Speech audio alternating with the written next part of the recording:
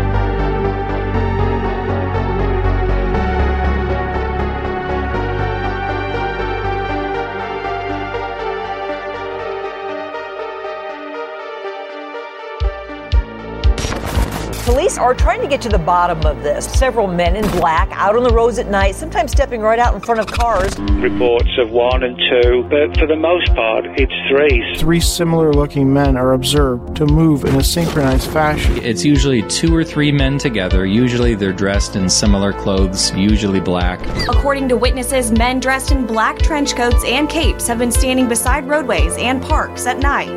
But each one of them had the same jerky movement when they were walking. Somehow I lost like 5.5, 6 hours. I see 3 men all walking in step. As if the witness was looking at a mirror image.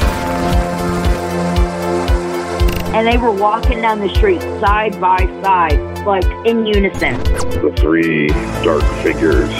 I saw these 3 things. I'm pretty sure it was 3 or 4 men standing in unison.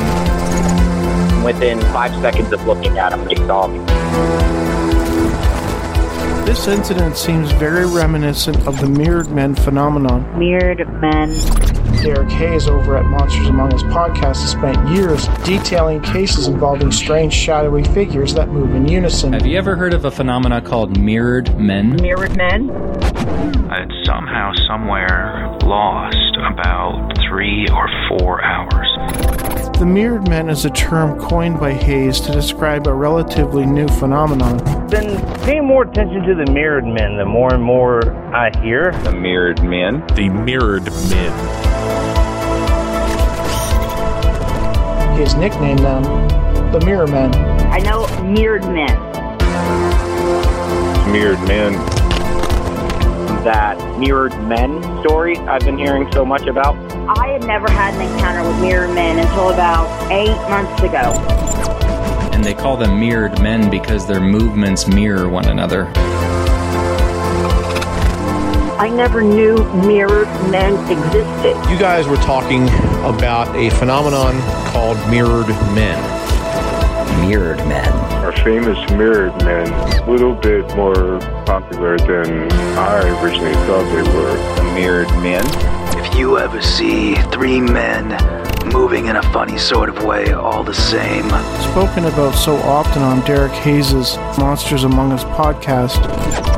Look away and walk away, calm as you can. Look away and walk away, calm as you can. Look away and walk away, calm as you can. Calm as you can. Look away and walk away, calm as you can. Look away and walk away, calm as you can. Look away and walk away. When I was a young man, my father used to tell me, if you ever see three men moving in a funny sort of way, all the same. Look away and walk away, calm as you can. Look away and walk away, calm as you can. Walk away, calm as you can. Look away and walk away, calm as you can. Good evening and welcome to a very special installment of Monsters Among Us. I will be your guide this evening. My name is Derek Hayes. And back in mid-April of 2016, I shared a call on what was then a fledgling little podcast called Here There Be Monsters.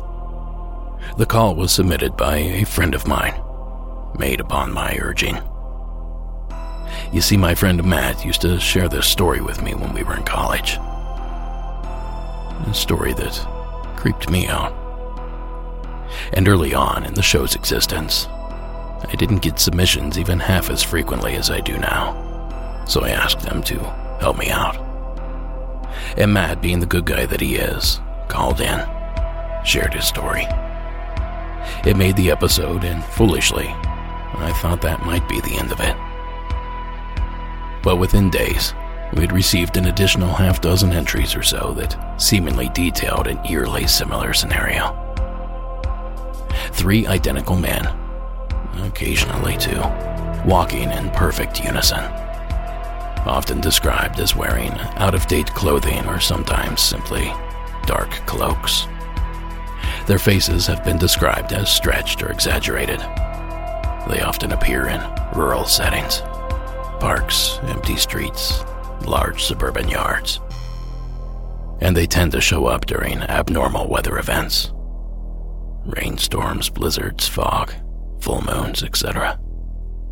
And when they look at you, that's when the real terror takes hold. When they turn their gaze toward you, which they almost always do, in unison no less, it seems to bring with it some sort of tranquilization effect. Because witnesses often claim to lose hours of consciousness the moment they lock eyes with the terrifying trio. Now, I began referring to this phenomena as the mirrored men, and it seems the name has stuck. And the stories continue to flow in.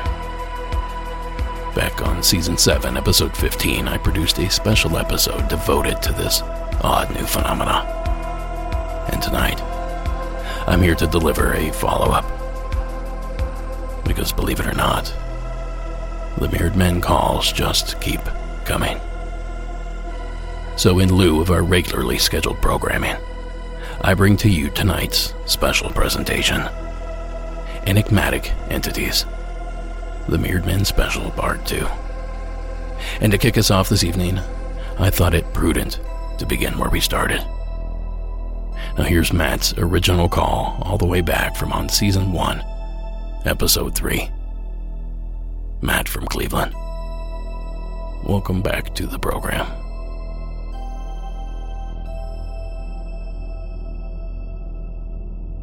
Hey, just want to tell you thanks first and foremost for letting me tell the story here. Forgive me if a few of the details are a little bit fuzzy, but it was about 20 years ago, a little over 20 years ago. However, what I did see still sticks with me, and it still kind of freaks me out to this day. So like I said, this was about 20, maybe even 21 years ago. I wasn't even quite yet a teenager.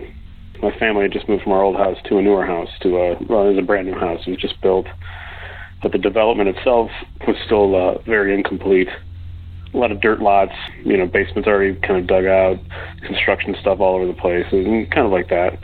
Definitely a safe place for a young kid to go run around and be an idiot in.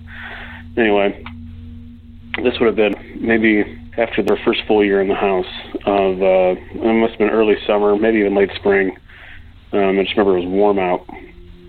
I was dead asleep in my room, but like just suddenly I had like this urge. I felt like very compelled to wake up. Not like in a jumpy sort of way, like something startled me, but I was just very alert and very awake. This is a little bit after 2 a.m. And I also felt compelled to go walk over to one of my bedroom windows. So I walked over and I sort of crouched down so I could see out the window a little bit better.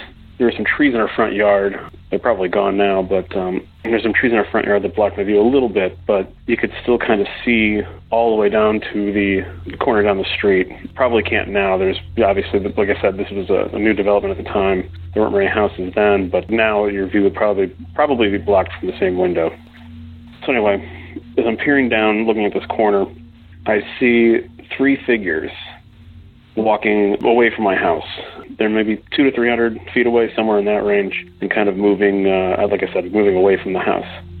So I'm watching them for a long moment, and I don't know why. Like I just woke up and felt compelled to kind of go over the window and take a peek out. And as I'm watching these figures, I notice that I just can't glean any detail. I mean, there's even a street light kind of down the street a ways, but it's just like it's not enough light for me to make out exactly who or what was walking down the street.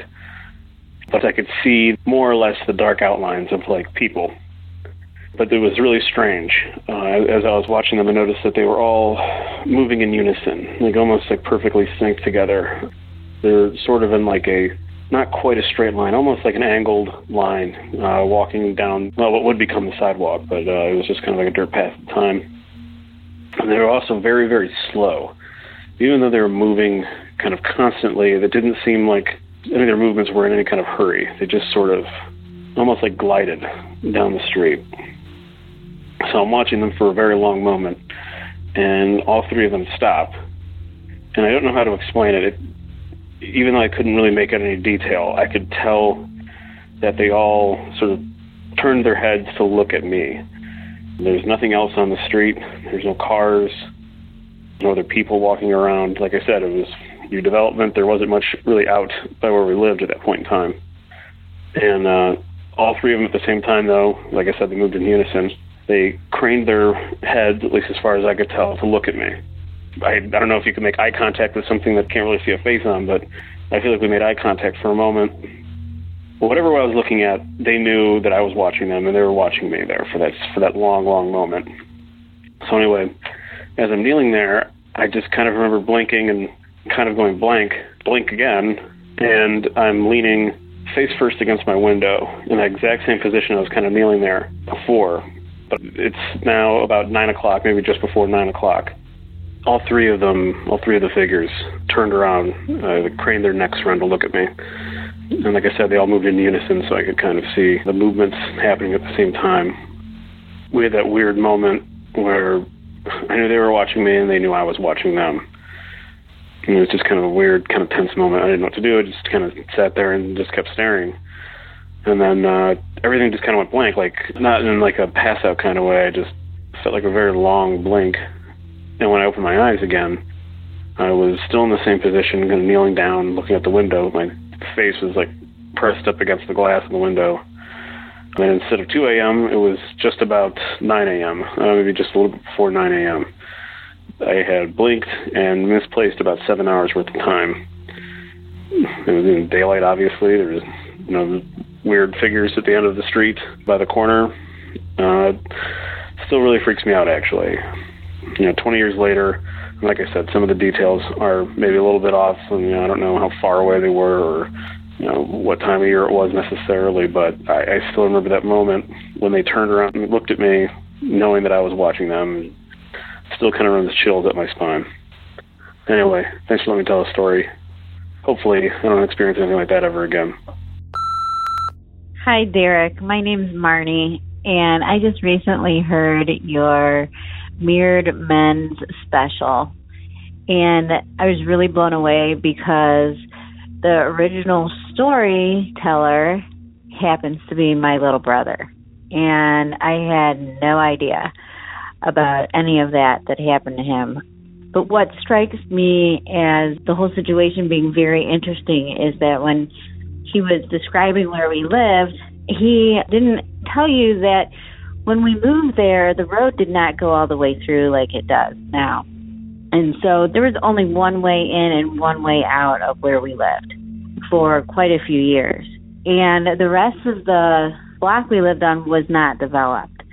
So for him to see these three men or entities or whatever they are outside, it just blows my mind. And he doesn't have experiences like this.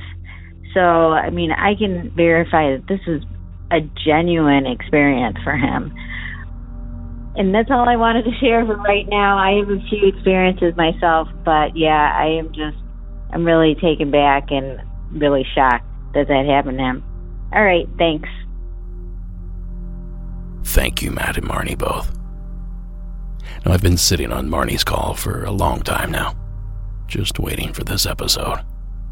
And I'm extremely relieved to finally have played it here on the show. And I've been in touch with Matt recently, and he's expressed interest in joining me for an extended interview, if that's something you guys might be interested in. Maybe that's something we'll post up over at Patreon or something. Be sure to let me know if that interests you. And folks, this is just the tip of the iceberg. I have a mountain of Mirrored Men mythology to mull over. So please join me in welcoming, from Season 9, Episode 7, Caitlin, out of the cowboy state of Wyoming. Hi, Derek. My name is Caitlin, and I'm from Rock Springs, Wyoming, and where this happened. My story is about the Mirrored Men. I really didn't know about the Mirrored Men until I started listening to your podcast. And I've been listening to your podcast for like a very long time now. By the way, I love the show.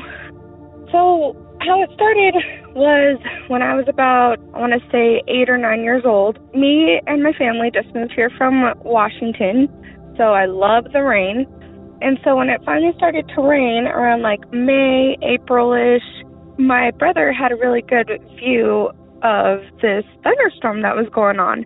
And so I was like, can I sit in your room and chill and watch the thunderstorm? And he was like, yeah, but I'm going to go to bed now, just so you know. And I was like, all right. So I just sat by his window, no chair, nothing. I just stood on my knees and then put my elbow on the window and started looking out the window. And the rain died down a little bit.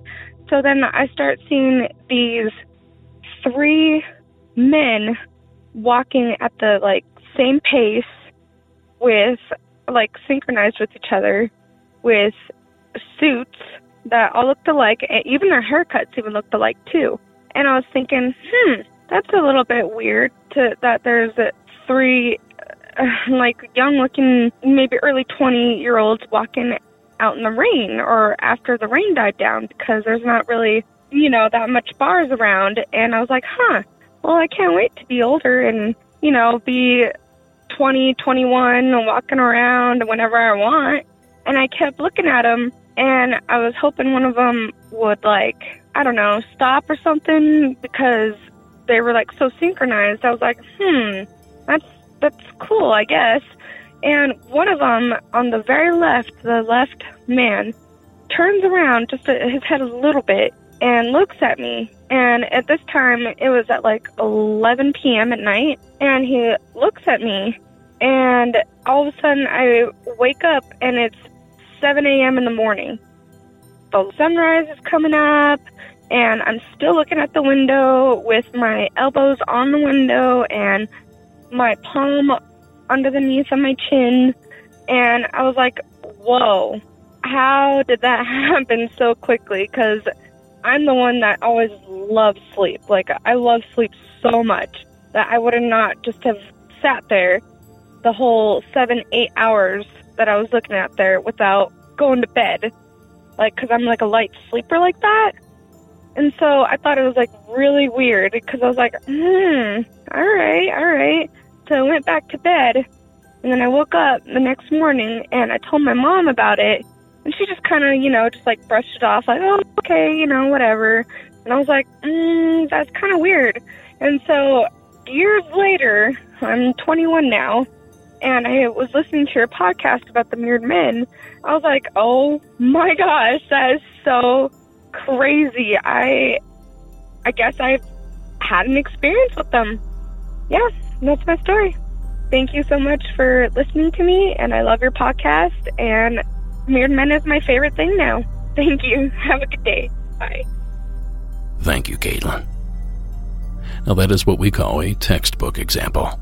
The call met all 6 of my quote-unquote guidelines for a true mirrored men case. 2 or usually 3 men, synchronized movements, missing time, strange clothing, bad or unusual weather, and eye contact made by the entities. Now Caitlin here collected all 6. So congratulations, Caitlin. And thank you again for calling in. Now before we share our next entry, please remember, if you have a story to share on the program, a true story, a true mirrored men story perhaps, then call our hotline at 1-888-608-NIGHT. That's 1-888-608-NIGHT.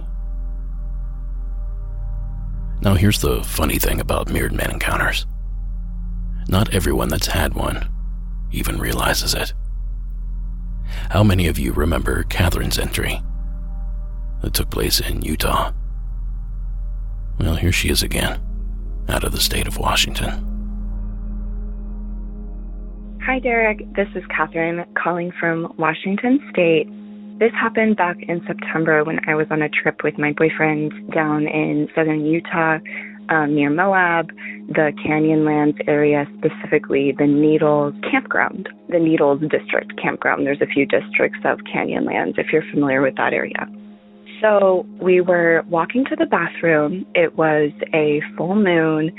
The bathroom was probably about 200 feet away from our campsite, and the campsites in that campground are on a little road.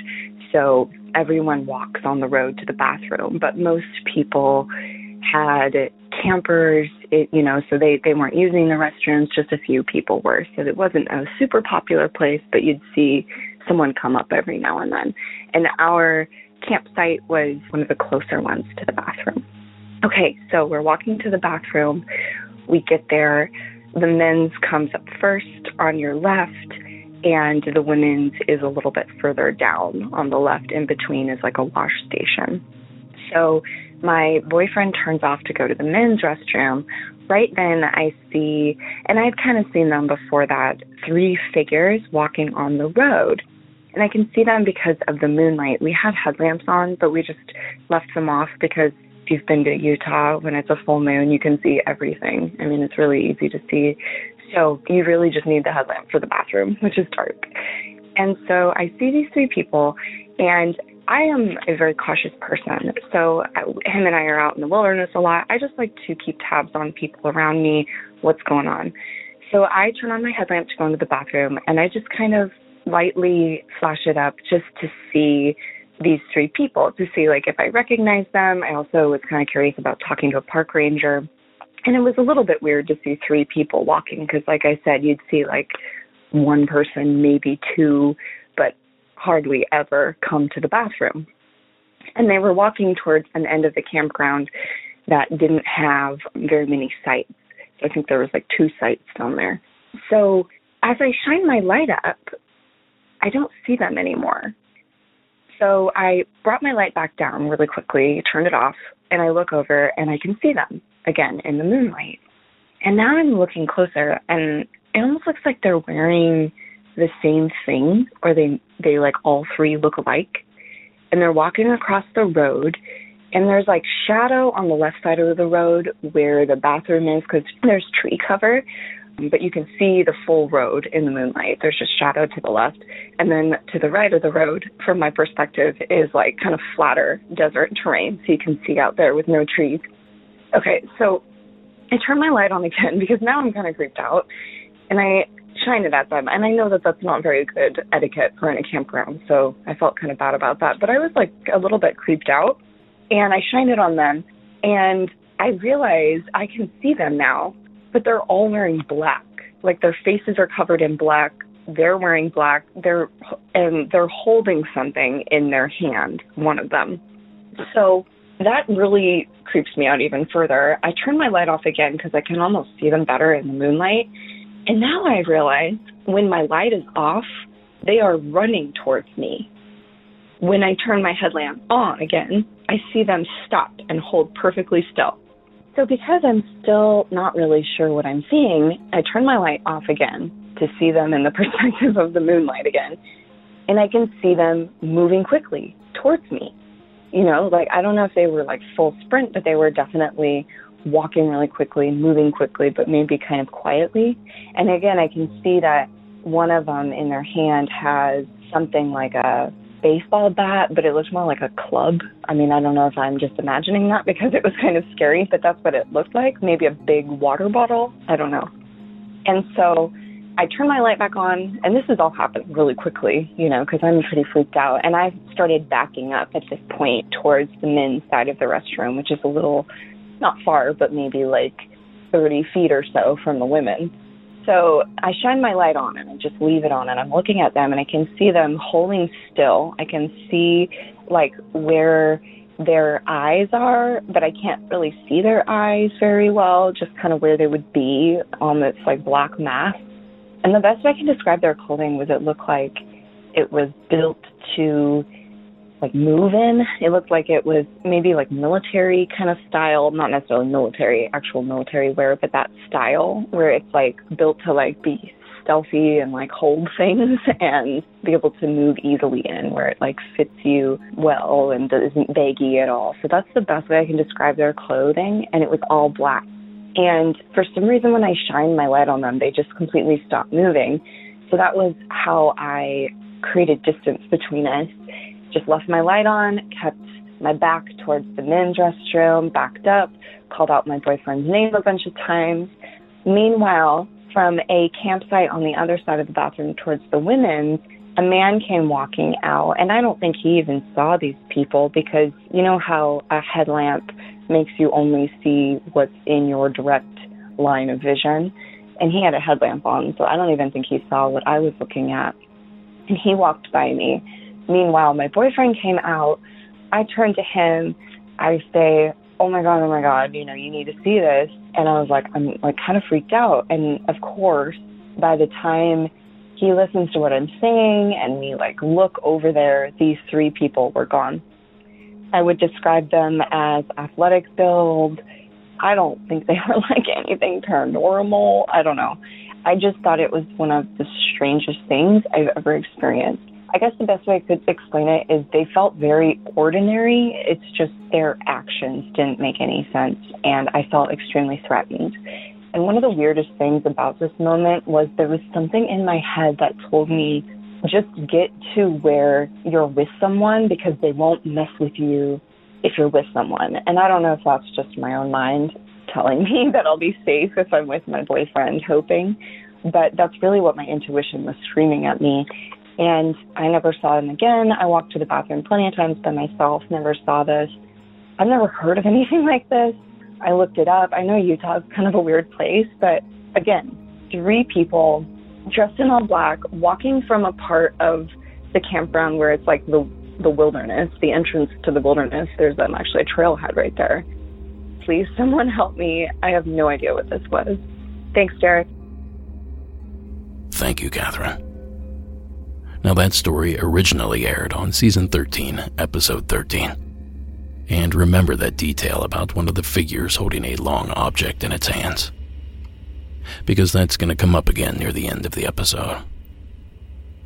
Now, Catherine obviously hadn't heard of the Mirrored Men legend prior to sharing her report, but since then she's found out all about these bizarros from the beyond.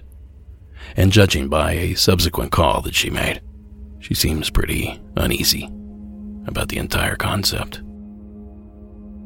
Hi, Derek. This is Catherine calling back from Washington State about my Utah story with 3 dark figures in the road.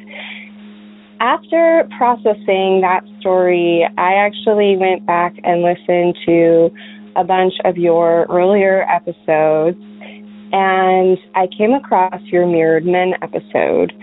Now, you mentioned that in this last episode of Monsters Among Us, and I believe that that is the closest definition of what happened.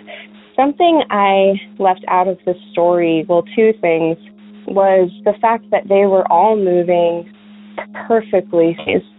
It was as if I was watching 3 people who had this mind in a way, and I have a journal entry from that time that was before the Mirrored Men episode that explains this really well.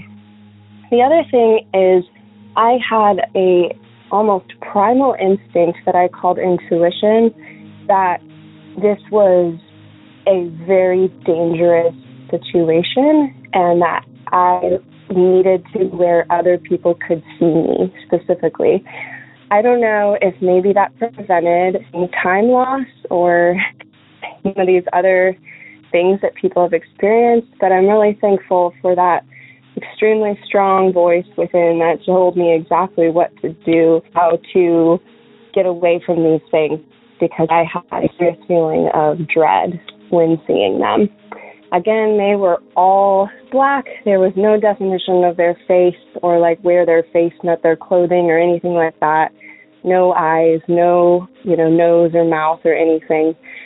So who knows what I was seeing. The other thing is that it was a full moon, which I did hear in at least one of the other Mirrored Men stories. So even though there wasn't a crazy weather phenomenon, it was a full moon, and that aligns to, like I said, one of the other stories in that episode. So thank you so much for sharing. I love being a Patreon member, and I'm very thankful for your podcast. It's a wonderful place to be heard and also hear other people share their incredible experiences. So thank you, Derek.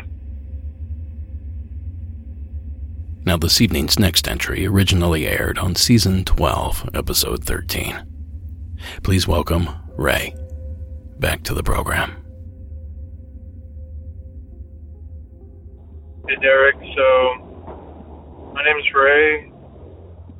I left you a story before about an encounter I had when I was younger in the Philippines. You aired it back in Season 2. Well, I was just listening to a story about the Mirrored Men, and I've been listening to your podcast since about the beginning, and I don't know why it just clicked now. I don't know why the memory just came to me, but I was just listening to a story about Strawberry Peak, about how a man and his friends, and they had a woman in their group who encountered some mirrored men in the fog. Well, back in Guam, when I was about, I'll say probably 10 years old, it was early 2000s, 2001, 2002.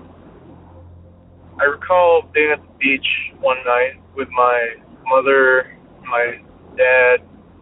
My dad had a small little Mazda truck.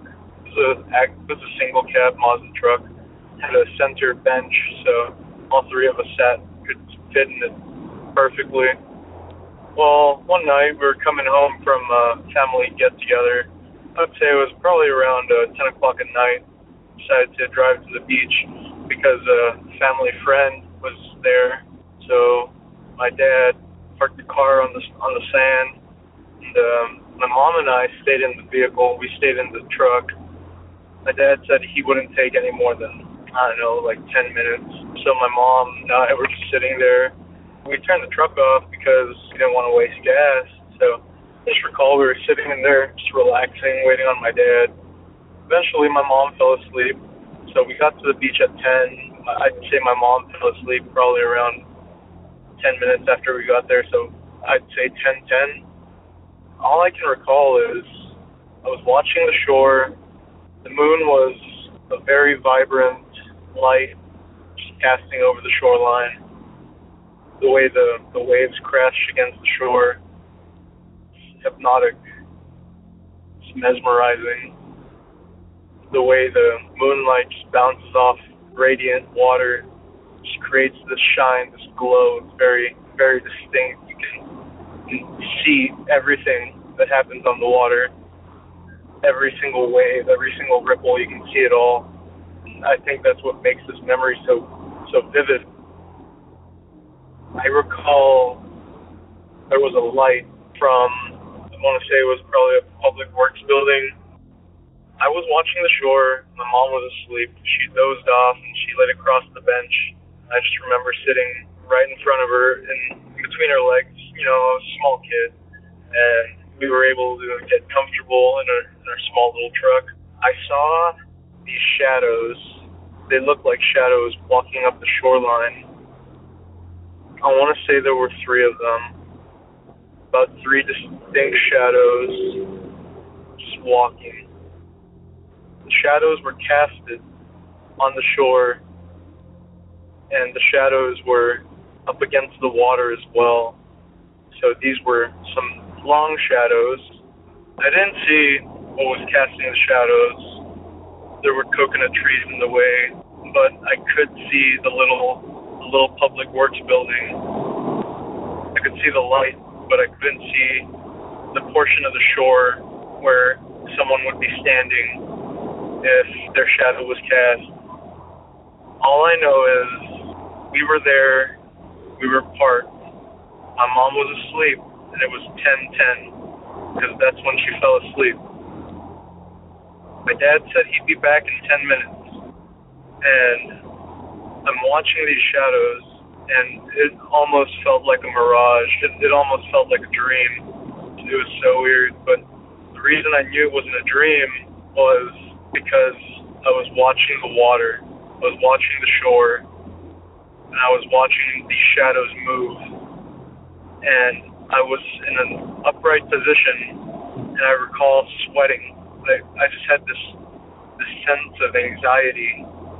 Like, I couldn't take my eyes off these shadows. I had to watch them. I had to make sure they didn't leave. I had to make sure they didn't just disappear and vanish. They were just there, just dancing, all 3 of them.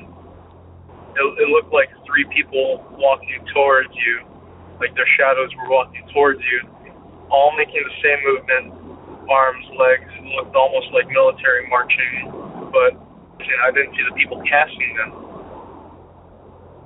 But the thing that scares me about thinking it, my theory why I took so long to recall this, I think of this memory every now and then, but I think of it for a second and I stop, because it was just so weird and it was so long ago.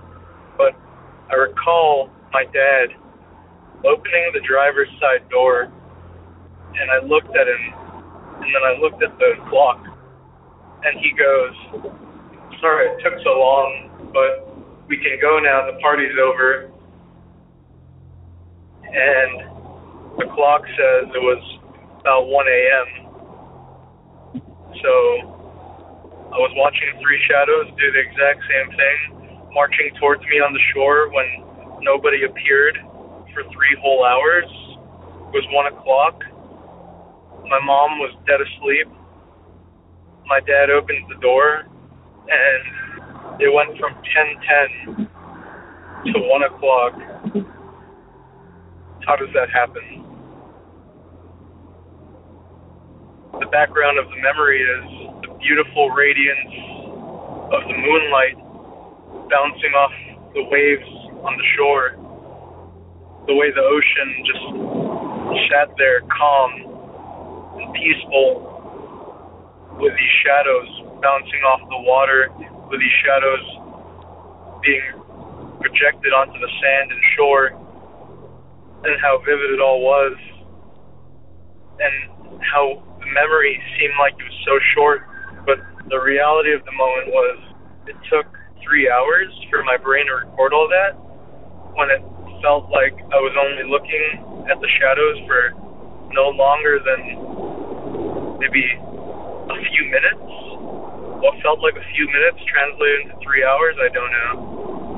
Well, Derek, I hope you have a good time with your podcast, and I'm always listening. I'm always listening to your podcast. Thank you. Thanks, Ray. Now, Ray had mentioned the Philippines, although his story actually took place in Guam. But let's face it, there's nothing close to Guam. So I'm hanging on the Philippines part because in my research, I found a Filipino legend that is eerily similar to that of the Mirrored Man. The Kamukatuk. Imagine it's the middle of the night. You're in your bed just about to sleep. Then you hear knocking on your door. You're confused as to who comes in the middle of the night when people are supposed to be sleeping. So you look out the window and you see 3 hooded people in front of your door. Their faces can't be seen because of the hoods, but you could make out that one of them is female and the other 2 male. Hesitating to open the door, you get your phone and started to dial for the police, but then you notice them turn around, walked away, and disappeared into the distance. The trio knocking on your door is the Kumakatok. But why are they scary? Well, apparently, they are a bit like the Banshee from the Irish folklore, which means if they are around, someone will die, especially someone from the household that was targeted. Now that clip courtesy of Monster Files over YouTube. And obviously we don't have an exact match here. There are 3 figures, but one of them is a woman, and there's no missing time or eye contact or any of that stuff. But I thought there were a few details in there that were, at least, worth me mentioning. And that's the thing about this phenomena. The Mirrored Men mythos seems to beg, borrow, and steal from several different subgenres of the paranormal. One of the more popular explanations for the activity is that it's somehow related to the Fae. Fairies, wee folk, people of the forest, the ancient ones. Now, I'm not so certain the physical descriptions match up with these, mostly European legends, but it is said that they have shape-shifting abilities. And there is one element that both the Fae and the Mirrored Men have in spades. Missing time. There's a way of seeing all kinds of relationships between humans and fairies as alibis for other things. So, I always think that the very persistent myth of the lost time in the fairy hill, where you're captured by the fairies on a dark night and taken away to fairyland. You think it's for a night, you spend there feasting and dancing, and in fact you come back after 7 years. That provides an alibi for all sorts of convenient disappearances. Sure, there are jokey versions of this, particularly in Irish, that people sort of say, no, I wasn't drunk last night, I was taken away by the fairies, and this is regarded as quite hilarious. That clip courtesy of the BBC 4 radio program, In Our Time, and a link to the full episode can be found in the show notes. And of course they're discussing the long-held belief that pixies or fairies, the little folk, would steal people away, oftentimes encouraged to party, drink, and dance the evening away. But at the end of that evening, when they are to return home, they realize that 7 years had passed overnight. That's some serious missing time. Pixie-led is what some people call it. And could this be a similar effect given off by the Mirrored Men? Do they lead their victims off, but in lieu of joy and celebration, they treat their victims to fear and emptiness? Greetings, paranormal lovers. Bigfoot here, and if you want to catch a glimpse of me and my fellow monsters 24/7, be sure to tune in to Sundown 96.6 FM, an online radio station available worldwide on the Apple and Android apps, as well as at sundown966.com. You can catch spooky music, vintage commercials, as well as Monsters Among Us on Tuesdays and Thursdays at 9 p.m. Eastern. Come download our apps for uninterrupted, scary access. There's nothing to be afraid of. Sundown 96.6 FM.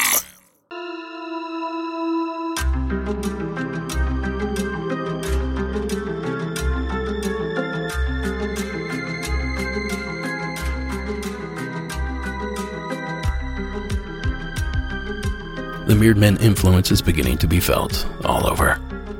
The piece you're hearing right now is called March of the Mirrored Man, a thrilling piece by artist Icon Dark, inspired by the Mirrored Man legend. Of course, you can find a link over at the show notes.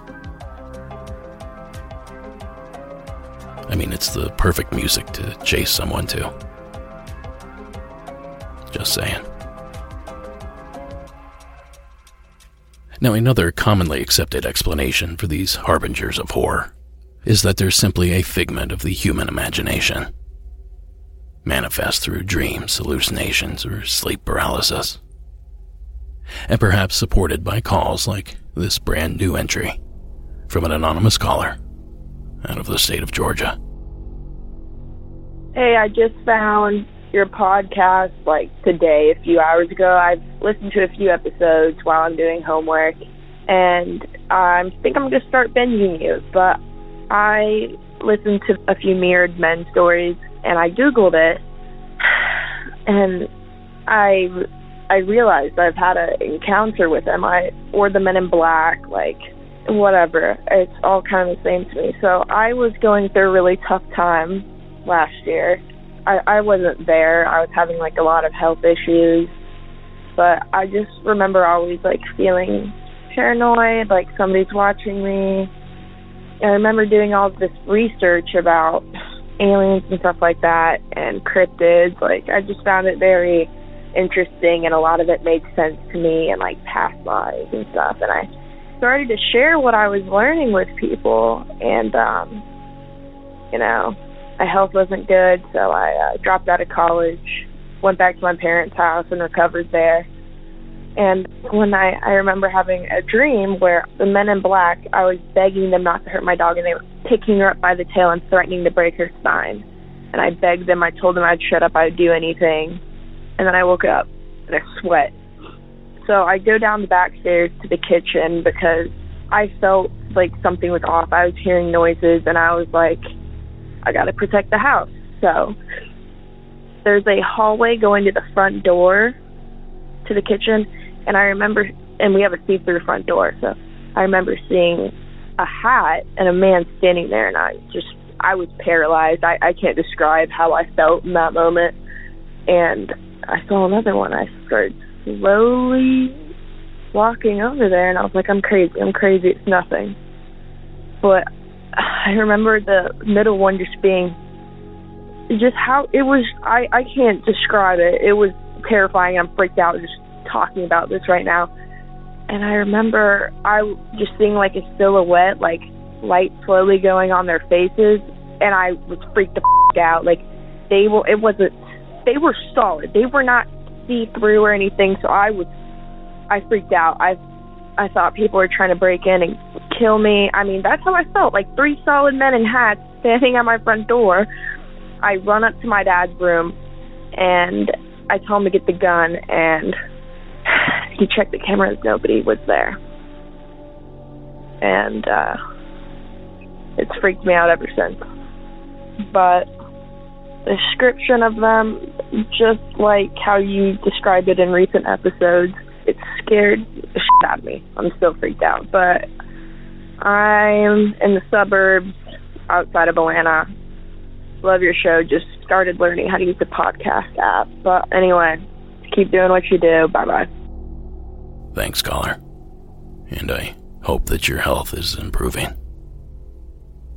Now, it turns out that our Georgia caller isn't the only one to have dreamt of or envisioned these synchronized specters. Please welcome Justin from California, and from back in Season 8, Episode 18. Hi, Derek. My name's Justin from San Diego, California. This story I have to tell you actually takes place in North Carolina in a small town called the Outer Banks. It actually comes from that Mirrored Men story I've been hearing so much about. And it's really funny. I heard that, and it brought back this memory I haven't had in years. I was about 8 years old in the Outer Banks, and I was in this small gated community where all of the houses are very close to each other, like a normal gated community. I was on the 3rd story in my room And the third story looks over the front of the house, which is about 30 feet to the road. Well, it was a dream, but it's insane how close these things matched people's description. There were these hunchbacked creatures that had cloaks and hoods, and you couldn't see their faces. It was 3 of them, just like everybody had said. It freaks me out to this day hearing that. The 3 of them walked down the street, and they were walking. I don't remember if it was that slow motion walk everybody talked about, but they walked down the street. The dream, I was barely sticking my head out over the windowsill, and I see these 3 cloaked figures. And of course, I see them, and within about 5 seconds of looking at them, they saw me, and they stared at me. And the next thing I remember, it was morning. I'm 90% sure this was a dream. I don't even know if you could use this on your podcast because it's not much, but I thought it'd be worth sharing my experience.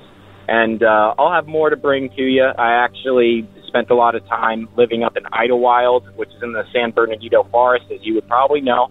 So I have some stories to tell you from there soon. But I just wanted to, put that out there and let you know. Thanks, Derek. I love your podcast. Been listening since season 1. Can't wait to hear more. Talk to you later. And another new submission. This one from Jay in Bart's Unknown. Hey, Derek. My name is Jay. This story happened when I was 16 or 17. I grew up about 45 minutes east of Cincinnati in southern Ohio. And it was a super small town, and we lived on the outskirts of it, so it was even more kind of desolate. So the house I grew up in was just like a typical ranch-style house surrounded by woods. There was essentially no light pollution. Your neighbors were forever away, and my bedroom was on the back left corner of the house, kind of facing the woods. So I always slept with my TV on in my bedroom, but had it muted. It was more or less like a nightlight for me. It was mounted on the wall, like opposite my bed, and maybe 4.5 feet off of the ground. And on this particular night, I had laid down and was having trouble falling asleep. I was in high school and had to go to school early in the morning. And so I was having a hard time falling asleep. So I sat up and kind of opened my eyes just to readjust in the bed. When I opened up my eyes, I looked over at my TV, which was on but muted. I saw these 3 things standing in front of my TV. And since the TV was behind them, they were just kind of silhouetted in the light. And a little description about them, they were different heights. The one in the middle was the tallest, and it came up to maybe about halfway up the TV, so we'll say 4 feet. The one to its left was maybe 2 inches shorter than the one in the middle, and then the one to its right was maybe an inch shorter than that. So they were all 3 different heights, and they were standing in front of the TV silhouetted. And I know it sounds pretty cliche, but what I saw was that they were all they were completely bald, completely bald. Their arms were down to their sides, which I could see silhouetted from the TV behind them. And they had pretty long fingers that went down to maybe before where you would expect a knee to be. And they're super skinny. I couldn't see their faces, like I said, but I could see their movements. And you know how when someone is standing, they don't stand completely still. They're not a statue. They kind of make little movements with their fingers or maybe sway just a little bit. I mean, that's exactly what they were doing. It looks very organic, something that was tangible, right there in front of me. And they were just staring at me. They didn't say anything. I didn't, I hear all these stories, people telepathic, communicate. I didn't hear anything. They were staring at me. And I was completely frozen. I was just terrified. I didn't know what to do. And I could barely move because I was freaking out. And all I could do in that moment was sort of release my stomach muscles to fall back into my pillow. And I stayed awake the entire night, just staring at my ceiling, and just petrified because I didn't know what was happening. I couldn't do I was so they were like, and to get to my door out of my bedroom, you would have had to go right past them, and there was no way I was going to go anywhere near where they were. And so by the time I got enough courage to look over in that direction again, it was maybe an hour or so later, they were gone. They weren't there. TV was still running in the background. It was probably some infomercial, and they were gone. And so I went to school the next day. I was exhausted and still petrified from the night before, and so I kept pretty silent, for a few days. I did not want to talk because it sounded crazy, totally crazy. And then I had overheard a friend a few days later telling another friend of mine about something that had happened to him a few days prior. He was in his bedroom after school and glanced over out his window, and he said he saw something that he could only describe as alien-like, looking back at him from the big tree in his backyard. And I hadn't said anything about what had happened to me or whatever, but the way he was describing it, it sounded exactly like the things that I saw in my room that were just staring at me. I mean, I'm very realistic and blah, blah, blah. If it were sleep paralysis, I would have definitely known I would have chalked it up to sleep paralysis.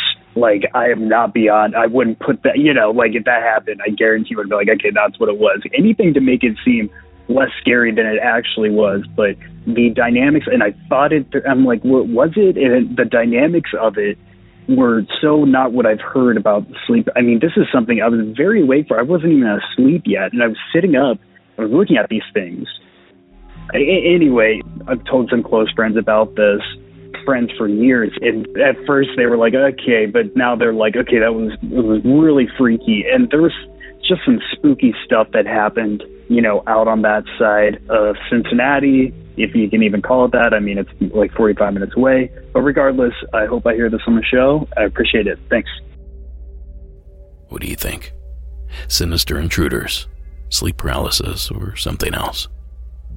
And how do you explain what the friend claimed to have witnessed as well? Well, it's wild stuff, Jay, and we thank you for sharing it here with us tonight. That goes double for Justin and our anonymous caller.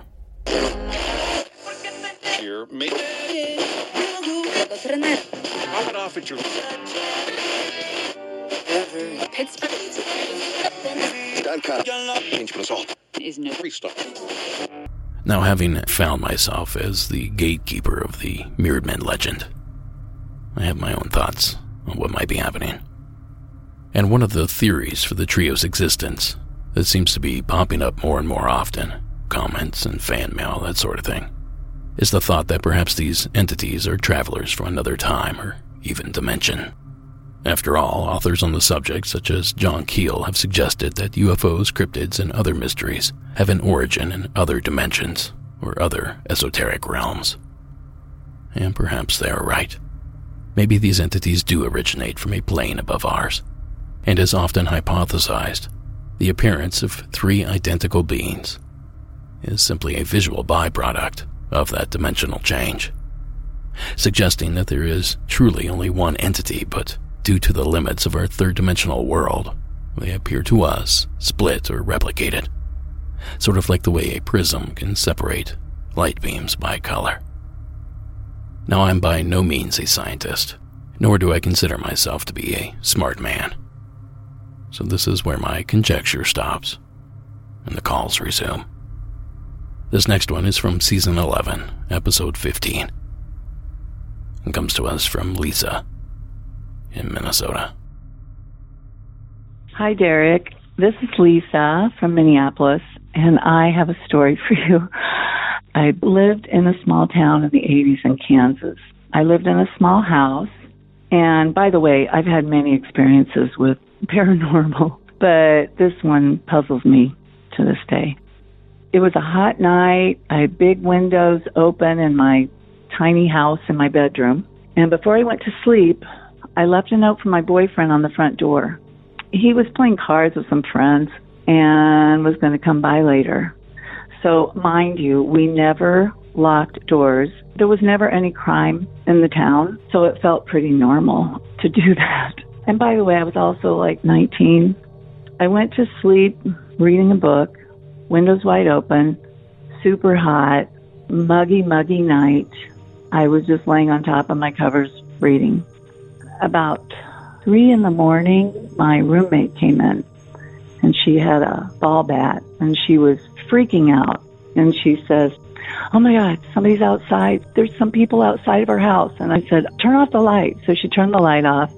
I went to the window. I looked out, and there were 2 figures. They were kind of scaling the house, and then they ran down the alley. And I was just like, what the hell? Who the hell was that? And we thought, well, it's just 2 guys from high school. You know, they just seemed like the type that would do it. But I just thought, well, that must have been 2 guys that we knew or something. So went back to bed, didn't really think too much about it. And then I realized my boyfriend wasn't there. So the next day I called him, and I'm like, why didn't you come over? What was going on? He goes, "I did, and you weren't there." And I said, "Shut up." I said, "No way. I was sleeping." He said, "No, you weren't." He said, "I came over, and I could tell you were in your room. Your windows were open. Your light was on, everything." He goes, "And I just sat on the front stoop and waited for you, thinking maybe you walked down to get some cigarettes or something. So I smoked a couple cigarettes and waited. You never came." And I was just like, "What are you talking about?" I said, "I was there." You know, I was just freaked out because where could I have been? I was in my bed. And then I said, "Okay, what did the note say?" And he told me what it said word for word. So just freaked me out. Anyway, I just kept thinking, you're kidding me. And he wasn't a person to do that. You know, I could trust him and knew he wouldn't mess around with me. So about 5 years later, I was at a wedding, and I saw him, and I just said, "This is really bothering me. Are you sure that you didn't? Are you sure you're not kidding?" And he said, No, I'm not. I swear to God, I was not kidding. You were not there. And I still see the whole scene so perfectly, and I'm still so freaked out by it. But that was just one freaky thing that's happened to me out of hundreds. I have so many stories that I don't know why, but my girlfriend says that I'm a vessel for the paranormal. So I don't know. Maybe I am.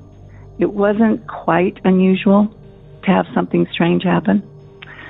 So thank you for letting me tell my story. This is kind of fun, finally being able to tell somebody that gets it. Okay, bye-bye. Thanks, Lisa. Another possible experiencer that was completely unaware of this existing lore. And sure, not all the guidelines are there, as they are often not for many of these calls. That's why they're guidelines and not rules, necessarily. In fact, some of the parameters I said may not even have anything to do with these cosmic creatures. Abnormal weather, for instance. Not all the calls include that feature. Now perhaps Lisa just left that detail out. She forgot it, or it didn't happen at all. But in my experience, a majority of these stories, at least most of the ones I consider to be genuine, tend to include that detail. The point here is that it's a bit of a guessing game, and we're throwing things at the wall to see what sticks. So let's play another call and see how many of those parameters line up. Lauren from the Mitten, welcome to the show. Hi, Derek. This is Lauren from the Detroit area, and I have called in before, and I've actually had a call played on the show, which is the coolest thing ever, by the way.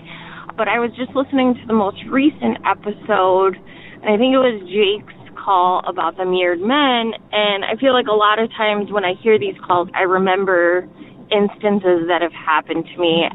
So this was probably about 10 to 12 years ago. The boy I was dating at the time, guy, whatever, I was really close with his family, and his sister and I were the same age, and we were friends, and I was close with his mom.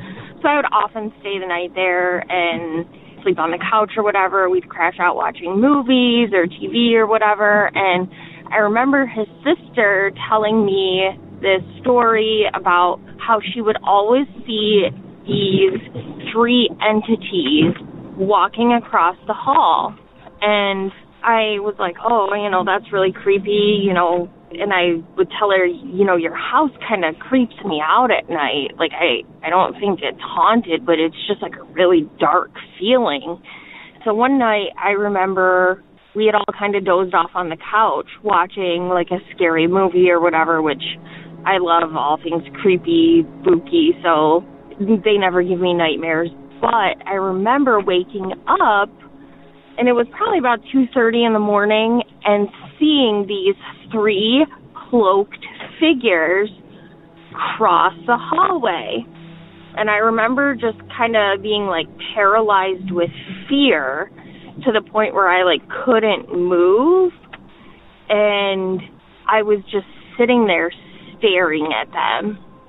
And the next thing I knew, everyone was waking up. It was like 8 o'clock in the morning, and they were like, oh, what are we having for breakfast? Let's start coffee type of thing.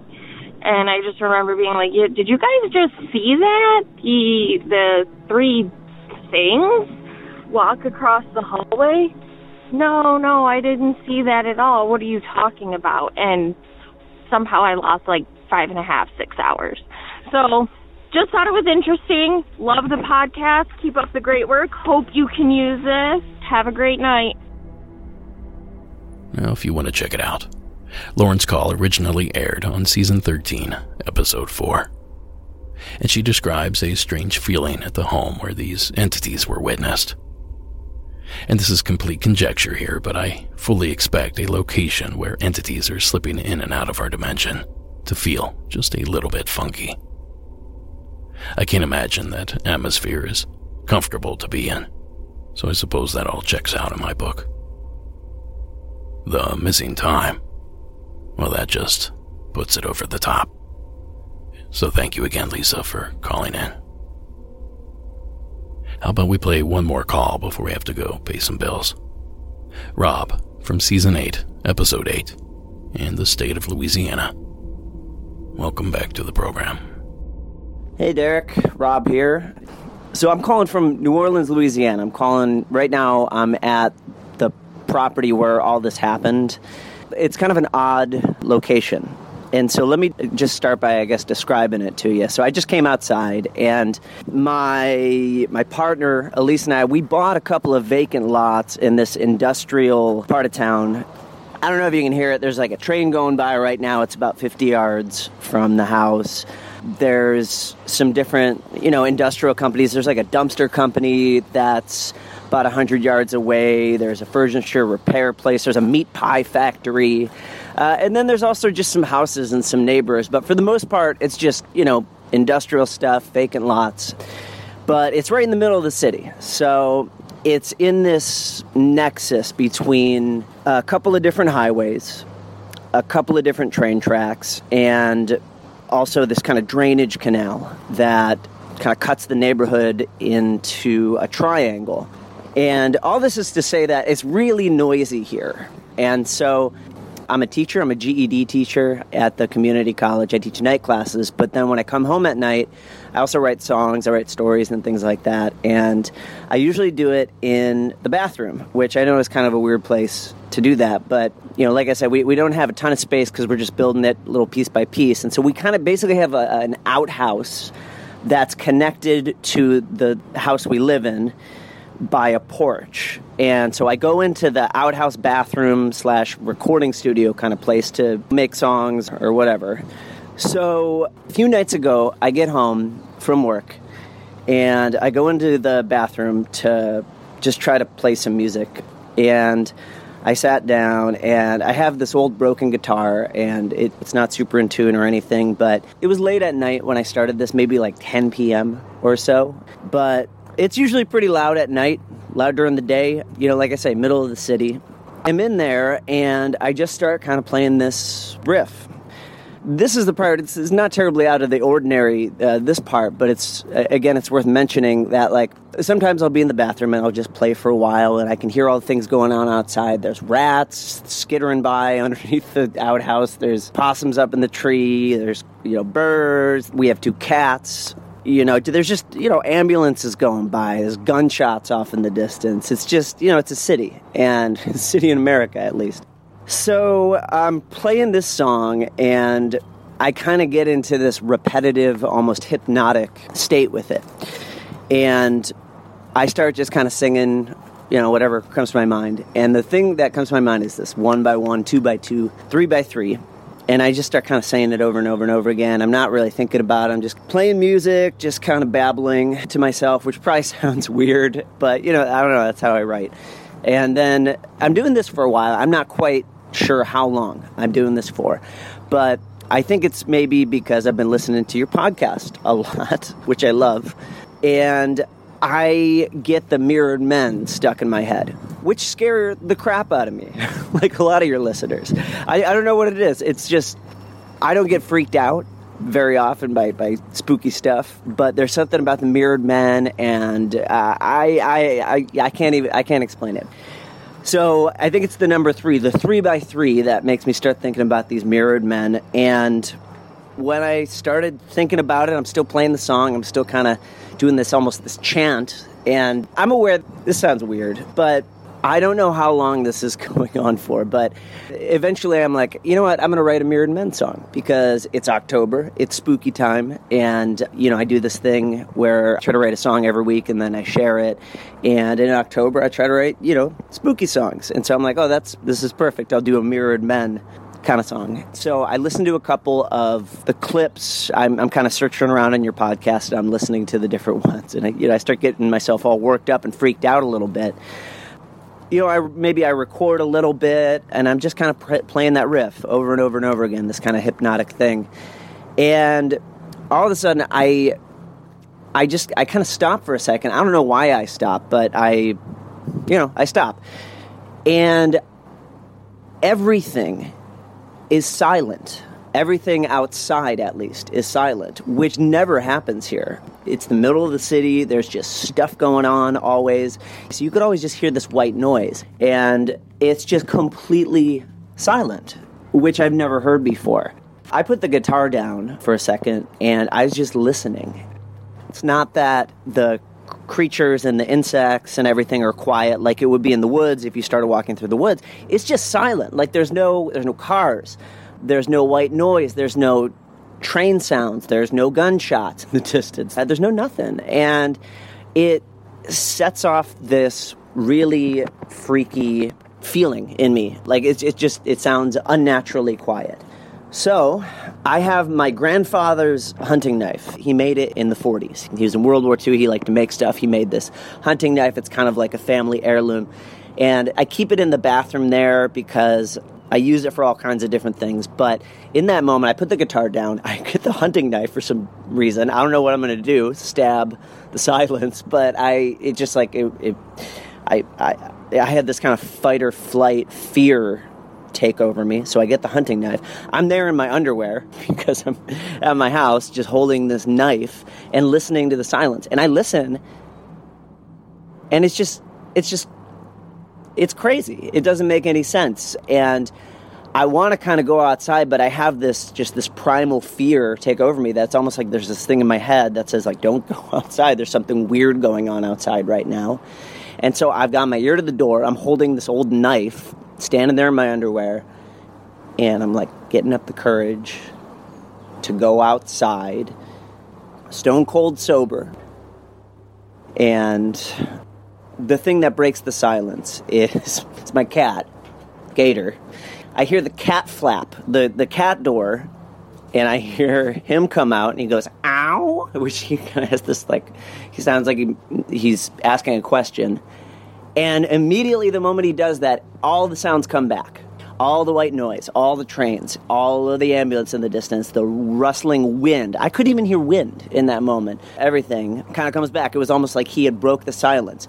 But what it sounded like to me, it was as though everything, the trees, the houses, the highway, just everything's just holding its breath for a moment or had been paused for a moment. And then it got broken by my loud cat. Which is kind of funny, but it also kind of broke the fear in me, hearing him. So I go outside, I pet him, I look around, everything looks normal.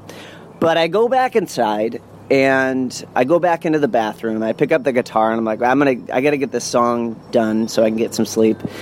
And I look at the clock, and it is 5 a.m.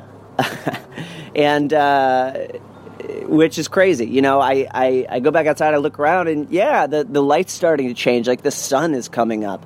And so I think I mentioned at the beginning, I started this at like 10 p.m. I couldn't have played music for more than, 2 hours tops. I don't even think that long. And I listened to the silence for 10, 20 minutes maybe, just standing there with the knife in my underwear, just freaking myself out. And now somehow it's 5 a.m., which is bizarre because I'm thinking about the mirrored men, which are related to lost time. And I get into this zone about it. I'm playing this song about it. And then I lose 5 hours of time all of a sudden. And it freaked me out.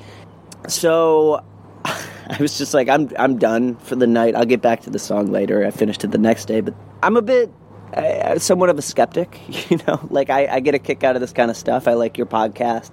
That's the first time that I've noticed a time slip or anything, or lost time. And I don't really know what it means. I know that just from listening to your podcast and other ones, some people have suggested that all the paranormal weird stuff is all kind of intertwined, and that the reason that it sets off this kind of spooky fear in us is because whatever the fear part of your brain or the adrenaline that gets released, it somehow taps into this stuff. I don't know. I probably just freaked myself out because it was late at night and I was thinking about the mirrored men, but I thought it was worth sharing because it was kind of interesting. I've never heard that kind of silence before. And I'm really grateful for Gator for coming out and breaking it with his meow. I appreciate you. Talk to you later. Thanks, Derek.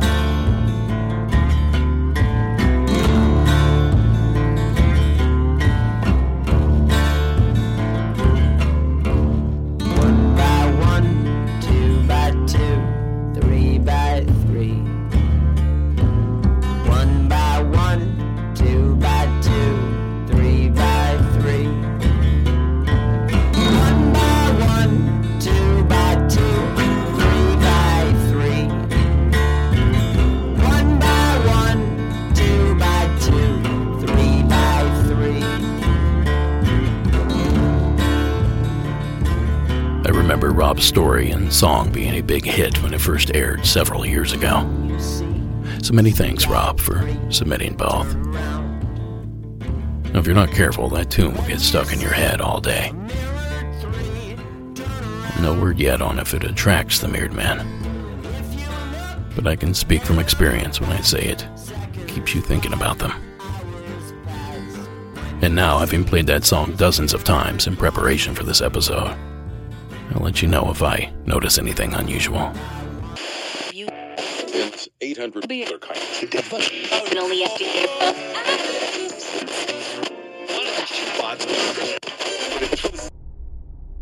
Now, of course, dreams and delusions aren't the only quote-unquote logical explanations for these terrifying beings. Do you remember this news story I shared all the way back on Season 2, Episode 4? Perhaps activity like this can offer up some explanation to at least some of these unexplainable stories. A mystery story going viral on Facebook dealing with suspicious men in black west of the Quad Cities. The Muscatine County Sheriff's Department confirms it's getting reports of men dressed in black standing in the middle of the road or jumping out of ditches along Highway 22. Sheriff C.J. Ryan posted about the reports on Facebook, and it's gotten a lot of attention. We hope that if people are engaging in this type of activity that they stop, because it can be dangerous to some degree, and I think that eventually it will die out on social media and everybody will move on to the next problem. The sheriff's office says if you see anything like this going on, call 911 when it's happening. Yeah. They're right now chalking it up to just a juvenile prank that went viral because of the power of social media. That clip property of WQAD, ABC News 8 out of Davenport. And those mysterious men in black were popping up in and around Muscatine, Iowa, all the way back in the summer of 2016. No, I'm not making any accusations here, simply offering up one of the many explanations for these mysterious men. And perhaps it is something along the lines of a prank or mistaken identity. And maybe that's what happened to Sam, Courtney, and John. Hi, Derek. This is Sam from Indiana. I've told you before, I love listening to your podcast. On third shift, it keeps me awake, but I was not prepared for what I heard today on one of your earlier seasons. Season 1, I'm listening through from the beginning. And, okay, so you were asking back in Season 1 about encounters with the mirrored men, which when I first heard the first story about it, it sent chills through my spine because I think I might have encountered them before. So I was going into work one morning, well, evening, depending on how you look at it, but it was about 11 p.m. This was last year. It was warm outside, so it was sometime either late spring through early fall. And I remember I had gone out to my car and looked down my street, and I've got a very poorly lit street, but it's not a busy street at all. And my back porch light is actually the brightest light on the street, and it kind of shines out quite a ways, but there's a major road, a highway that runs down at the end of my street, and that one is well lit. And when I was going out to my car, I'm always kind of creeped out because there's a blind wall there's a blind corner, I should say, where there's a wall of my house that when I go past it to go to my car, I can't see until I'm right there. So I'm always, jumpy and worried there's going to be something on the other side. Well, I went out, and of course there wasn't, but when I went and looked down the street, there were not 3 men, but there were 2 men walking side by side, and it was eerie. The way they were walking, the best way I know to describe it, it was almost like, not quite dancing, but they were kind of walking to the left and to the right, and when one would move to the left and to the right, the other would do the exact same, and really creeped me out. There's a liquor store down the road from where I live, so I was thinking that maybe, it's 2 guys that got drunk, this maybe walking home, or there's several bars around. I thought maybe they're walking home and just maybe doing some kind of weird walk, and that might still be the case, but I heard that story and it just gave me chills because at the time it just gave me a weird, eerie feeling. I didn't lose any time. There was no other indication of anything out of the ordinary other than these 2 men walking side by side in this weird way that, mirrored men is the best way to describe it. And I really appreciate you having those stories on there because I'm going to be on the lookout from now on. If that was something that, other people are witnessing, that's a pretty terrifying thing to hear. So I really appreciate your podcast, and I will definitely be more wary of groups of men walking in a mirrored fashion from here on out. Thanks, Derek.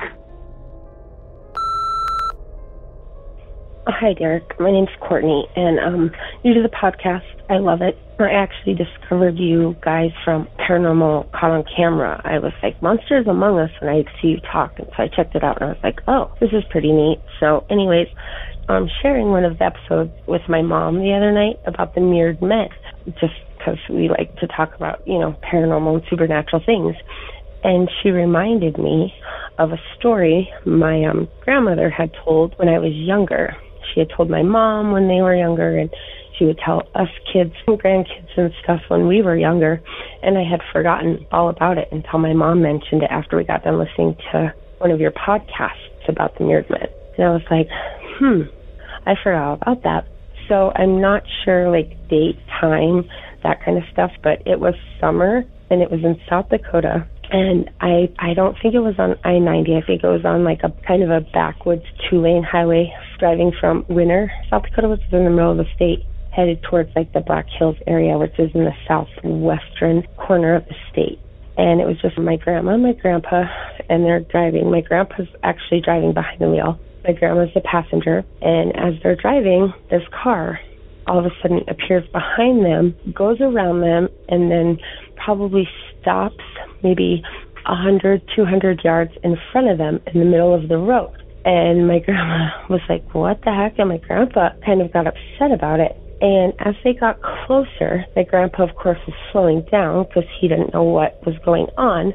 And all 3 doors opened at the same time. So the driver's side, passenger side front, and then passenger side back all opened at the exact same time.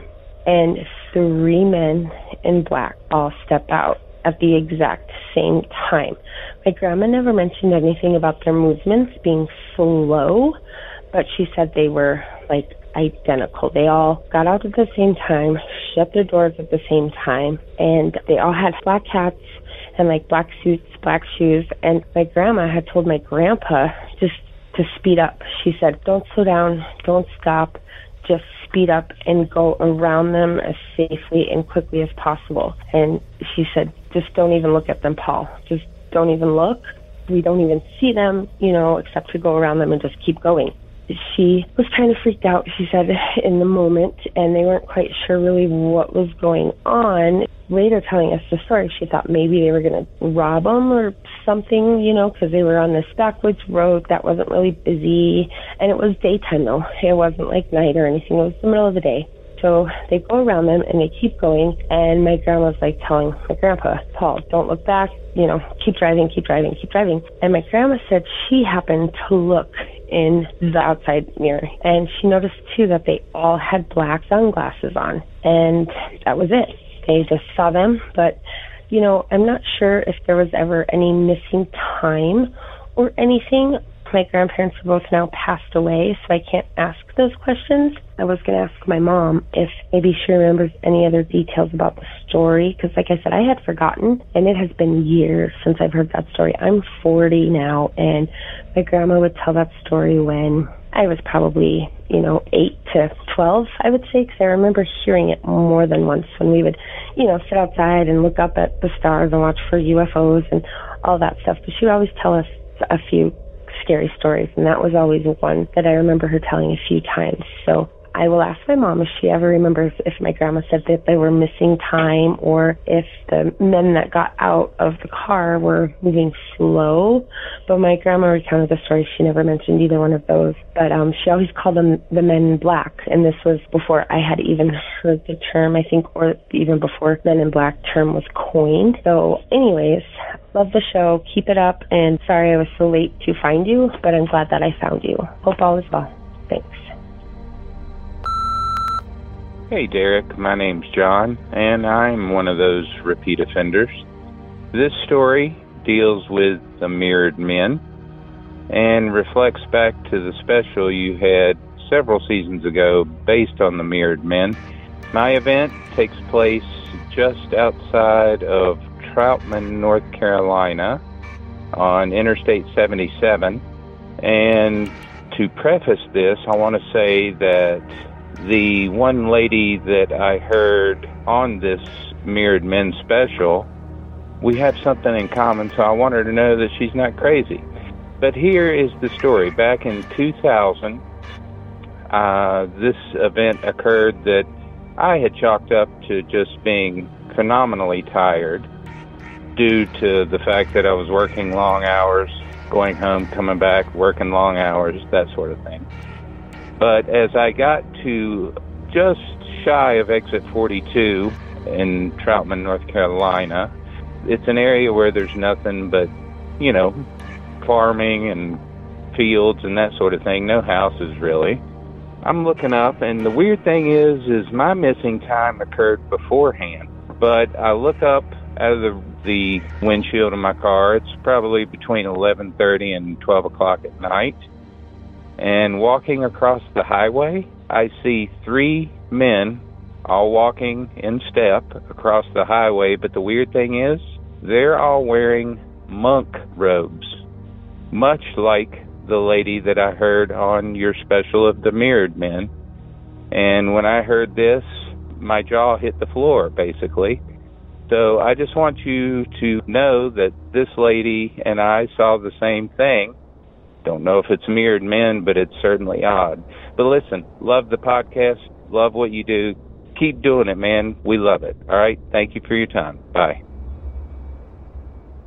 Those stories from Season 9, Episode 13, Season 10, Episode 2, and Season 14, Episode 5, respectively.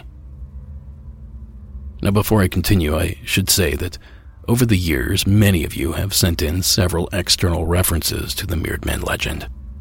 I've compiled a lot of them into tonight's show notes. You can find them at monstersamonguspodcast.com and by clicking on the show notes tab.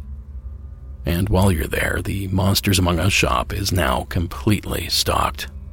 And those new Mothman hats, tees, and totes are in stock and ready to go off the shelf. So again, that's monstersamonguspodcast.com. And this time, click the shop tab.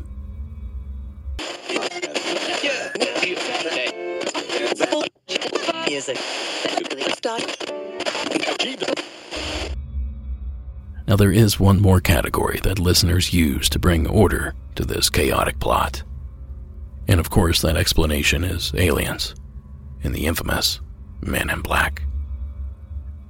And you know, this is a theory with some historical facts that we can sort of sink our teeth into. Tell me that this segment, taken from a 1993 journal of abnormal psychology called Close Encounters, an examination of UFO experience, doesn't sound at least a little bit familiar. I was home folding diapers. I heard the front door open, looked at my watch, which read 7:10, and figured it was my husband coming home from work. I heard footsteps coming up the stairs, and as they reached the top of the stairs, I could see two figures walking in unison, so that the footsteps sounded like one set of feet. They were about 5'4", slight, with something over their heads. The next thing I knew, I was in the middle of folding a diaper, and it was 9:30 p.m. I had lost 2.5 hours. Now, tell me that Reese's entry from Season 14, Episode 17, doesn't sound oddly similar as well. Hey, Derek, it's Reese. So I know a big thing on the podcast, I'm not sure about recently, but I know mirrored men. And I had never had an encounter with mirrored men until about 8 months ago. And that was outside fishing, and I do a lot of fishing. We are in a very suburban area, and there's always people walking their dogs. And a lot of people know dogs have a sixth sense. They can see other stuff and sense stuff. Well, I had always had very good connections with animals, and all of a sudden, this dog walked by and I was going to pet it because I already knew this dog. And it started biting at me, like snapping. Well, 10 minutes before this, I had saw 3 identical men. And I could see through them, but the weird thing is, I could see facial. And they were walking down the street side by side, like in unison. And then all of a sudden they like disappeared, like out of nowhere. They walked one more step and then boom, gone. And then they showed up right beside me, and all of a sudden I was frozen. I couldn't move. I was frozen in fear. Or I don't know if it was fear or like you could explain it like if you're like ever been held at gunpoint. I haven't personally, but I know a friend that was, and I was just frozen. I couldn't move. Like I was trying to scream, but words couldn't come out of my mouth. And all of a sudden I blink and they're gone and I can see again. The weird thing was after that, my fishing stuff had been like torn open and emptied out all over the ground, and I'm not sure if that was done by mirrored men or vandals or whatever, but I was scared and I just gathered my stuff up and I ran home. But yeah, thanks for the chance. It's Reese from Texas. Thank you. Thanks, Reese. Abducted while fishing. Good Lord, is nothing sacred to these monsters.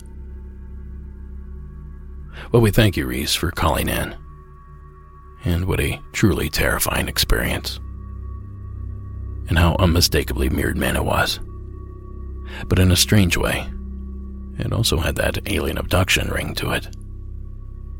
Now, Reese talked of being paralyzed to an extent, a detail often given by survivors of an alleged alien abduction. Reese also spoke of the entities having teleportation capabilities. And you often hear the reports of abductees claiming that alien beings suddenly appeared, almost as if they teleported or materialized through a mirror, window, or wall. In fact, one of the earliest Men in Black encounters that we know of, and coincidentally a case with 3 identical figures, also features creatures that simply manifest in a man's bedroom. Back in 1952, author and researcher Albert K. Bender was atop the newly conceptualized UFO phenomena that was sweeping the country in the early 1950s. Until the day that he wasn't. Albert K. Bender founded the International Flying Saucer Bureau. This was during the big UFO flap of 1952 when flying saucers were witnessed over Washington, D.C. and many other areas around the world. And this organization blew up big within that first year. However, just a year later, he suddenly ended the International Flying Saucer Bureau, and people wondered why. And what happened was that he came home one night, went into his bedroom, and suddenly these 3 dark, shadowy figures materialized through his wall into his bedroom. They were wearing the hats and the overcoats. They had glowing eyes, and they smelled like sulfur. According to Bender, the 3 entities communicated with him through telepathy, warning him to discontinue his UFO research and stop publishing his influential magazine, The Space Review. Afterwards, he became ill and didn't eat for 3 days. After this experience, Bender was repeatedly visited. He said they gave him headaches, they controlled him telepathically, and he ultimately gave up his UFO researches and stopped publishing the Space Review, in which he documented UFO sightings throughout the world. That clip courtesy of the program, Ancient Aliens. 3 dark, mysterious figures. Here we go again. Well, I'll tell you what. If the tale that Reese just told doesn't have you convinced of some sort of UFO alien connection, perhaps Blake's entry from Season 14, Episode 8 will. Hey Derek, big fan of the show, mate. Don't watch too much TV, so you and a few other podcasts keep us going most of the time. I just wanted to shoot you this in. Thought you and the listeners might be interested in this story. A little bit of info. I've worked around Australia as a contract welder, musterer, a few other things, but mainly that. So I've been pretty much all throughout in pretty remote areas, lived out of cars and trucks, gone from cattle stations to cattle stations. So I just want to put it in context. I've been to some pretty remote areas and lived in some pretty rural areas where there's not much around. This story comes from when I was living in between cattle stations. I was on a little bit of a holiday, visiting some family and then checking out some spots in the town I used to live. I'm on the south coast of Australia. I was on, I'd say, 2 or 3 weeks holiday. I was camping in on a little spot off a water catchment, like a dam. This little area, it wasn't too remote of a campsite. It was out of the way. There wasn't much near the place. There is a Navy base there that will sort of have a bit of play in the story. I had been to this camping spot before. I was setting up I had a Subaru Forester all decked out with the, like overlanding type stuff, the awnings and all the stuff in the back and whatnot. I was getting all that set up, got camp going. Hadn't drank any alcohol or taken any drugs at this time. Setting up camp, and all of a sudden, in the sky, you could hear, I couldn't see anything, but it sounded like the start of thunder, but there was no pitch or bang crack. It was just the bang sound, like the and then just continuous and loud in the sky, like booming, loud, guttural, so much that you could feel it like a plane taking off. And it lasted for like 40 or 50 seconds, went away, came back again. I think that happened like 2 or 3 times, this noise in the sky. A few hours passed, the noise went away. This was in the afternoon, so this was a few hours passed into the evening. I'd had tea, I think I was making a coffee, getting ready to go to bed. I didn't have a tent or anything set up. I just had the awning off the side with a bit of gear outside and the bed in the back of the car, truck, whatever you want to call them over there, set up. So I'm going to bed. I've finished coffee, having a cigarette, I'm about to go to sleep. All of a sudden, you hear this helicopter. And I know there's a Navy base close, so I'm not too stressed about a helicopter. But I hear the helicopter starting to land. And I'm in a big clearing. Like I say, this is like a dam. You keep going down a little while, and there's a little campground. There's water access for canoes, kayaks, and this sort of thing. No power boats or anything. Anyway, helicopter. So I sit up I'm in the car, I'm in bed at this point. So I sit up in bed, I'm having a look around, not asleep, I've only just gone to bed, like just packed up, gone to bed. Hear a helicopter. Looking around at where this thing's going to land. We're in a pretty big clearing. Like I say, my little ramble there was meant to conclude with, this is a campground. There was a little bit of land where it could have landed there, all cleared, and there was a toilet right up the back. So there was a fair bit of space for this thing to land, but it seemed to land in the track coming into the campground that had gum trees along each side of it, instead of landing in the actual campground itself where it wouldn't have been close to trees or anything like this. Definitely was not a car. I've worked on cattle stations, I've been in helicopters, I've worked around the R-22s. They're a pretty small helicopter, but even when you get up close to them, they're pretty big. They're big enough, especially with the width of the rotors. So I couldn't work out why it landed where it landed. But I was looking, having a look, and I couldn't see any rotors on the helicopter. Granted, it was dark, but there was a light coming from the helicopter.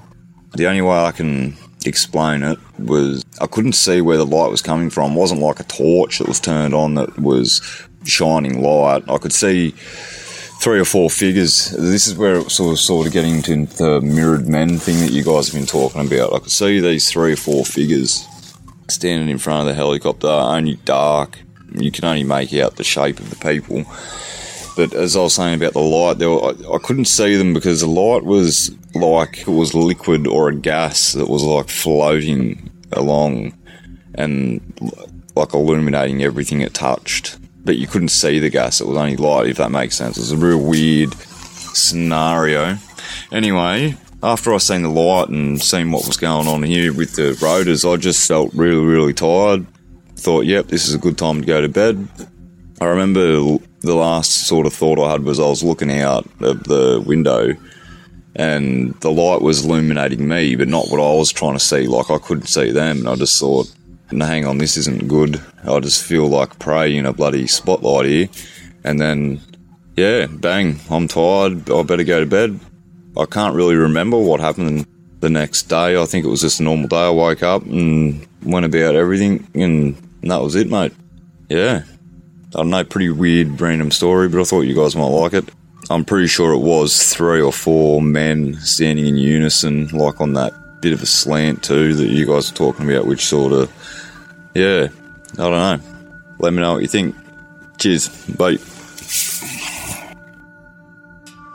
Now he's talking about strange lights and sounds in the sky, a mysterious helicopter, and of course, the suggestion of possible missing time. Or at the very least, he seemed influenced to call it a night. So could this be more alien activity? Could the helicopter suggest some sort of government involvement and or intervention? Does that put us back in the territory of the infamous MIB, the Men in Black? Now, I was listening to an old episode of Midnight in the Desert a few months back, one of Art Bell's many radio programs, and he had investigator-author Nick Redfern on, and they were discussing the Men in Black. And Nick said something that caught my ear, so of course I had to record it. For me, it's difficult not to see the relevancy here. Here is Mr. Redfern in reference to the Men in Black, courtesy of Midnight in the Desert. So in other words, Bender did prompt some people to come forward who claimed earlier reports with the Men in Black, but had Bender's story not been the first one that got so popularized, those other ones probably wouldn't have come forward. I wonder if the 3 wise men were counseled that no, you don't see that star. Well, that's interesting because, as I said, Bender's book was called Flying Saucers and the Three Men. And the reason why it was called that is because typically the men in black turn up in groups of three. Now, there have been reports of one and two, but for the most part, it's three. So, that's an interesting angle. Well. And it turns out it all goes further back than that. For example, here's a clip of infamous Mothman Prophecies author John Keel discussing a similar phenomena at a lecture all the way back in 1989. The men in black really are not anything new. There are many references in the Bible which could be interpreted as men in black type incidents because they, although they're called angels, they're usually were in threes, as our modern men in black are. They travel in threes, and they got into all sorts of mischief. You remember the three men who went to Sodom and Gomorrah and warned the innocent people, the few innocent people there. Today that would be interpreted as a Men in Black incident, because the Men in Black is a generic term. It doesn't cover just the Men in Black in black Cadillacs who arrive at the scene of UFO incidents.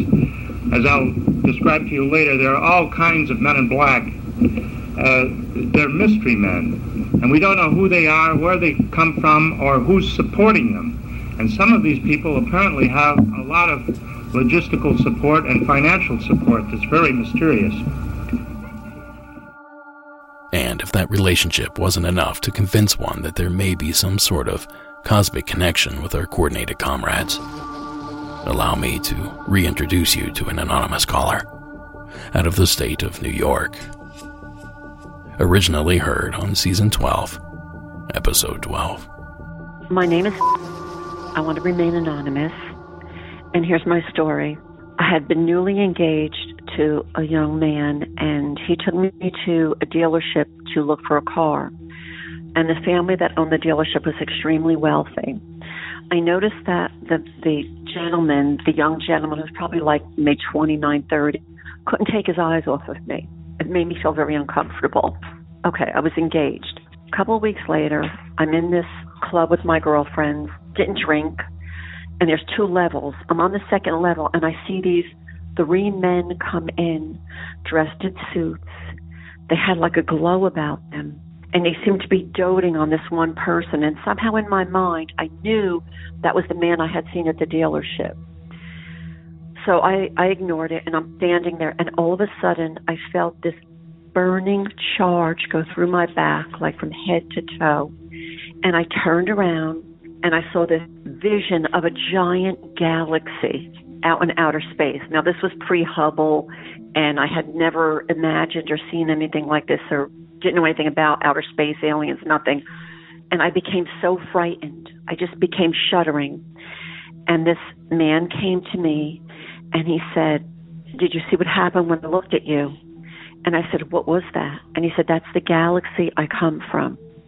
And there were 2 other gentlemen with him, and the one gentleman had started reading my mind and talking about a friend I had who was a professor. He said, "I know your friend, the professor, from this small town in Peru," and he literally named the town. And I'm freaking out. So after that, I was like, I don't know what to do. Like, I'm so scared. I just kept shuddering.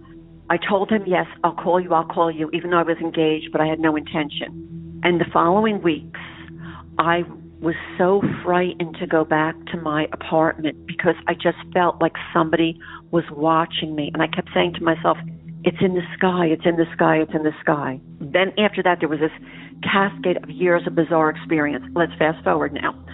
I talked to somebody who is famous, I'll leave him nameless, who was an alien hunter, and he was with the CIA, and I spoke to him about everything and told him everything that happened to me subsequently, like losing a pregnancy, an embryo disappearing in my body after I got married, all these other bizarre goings-on.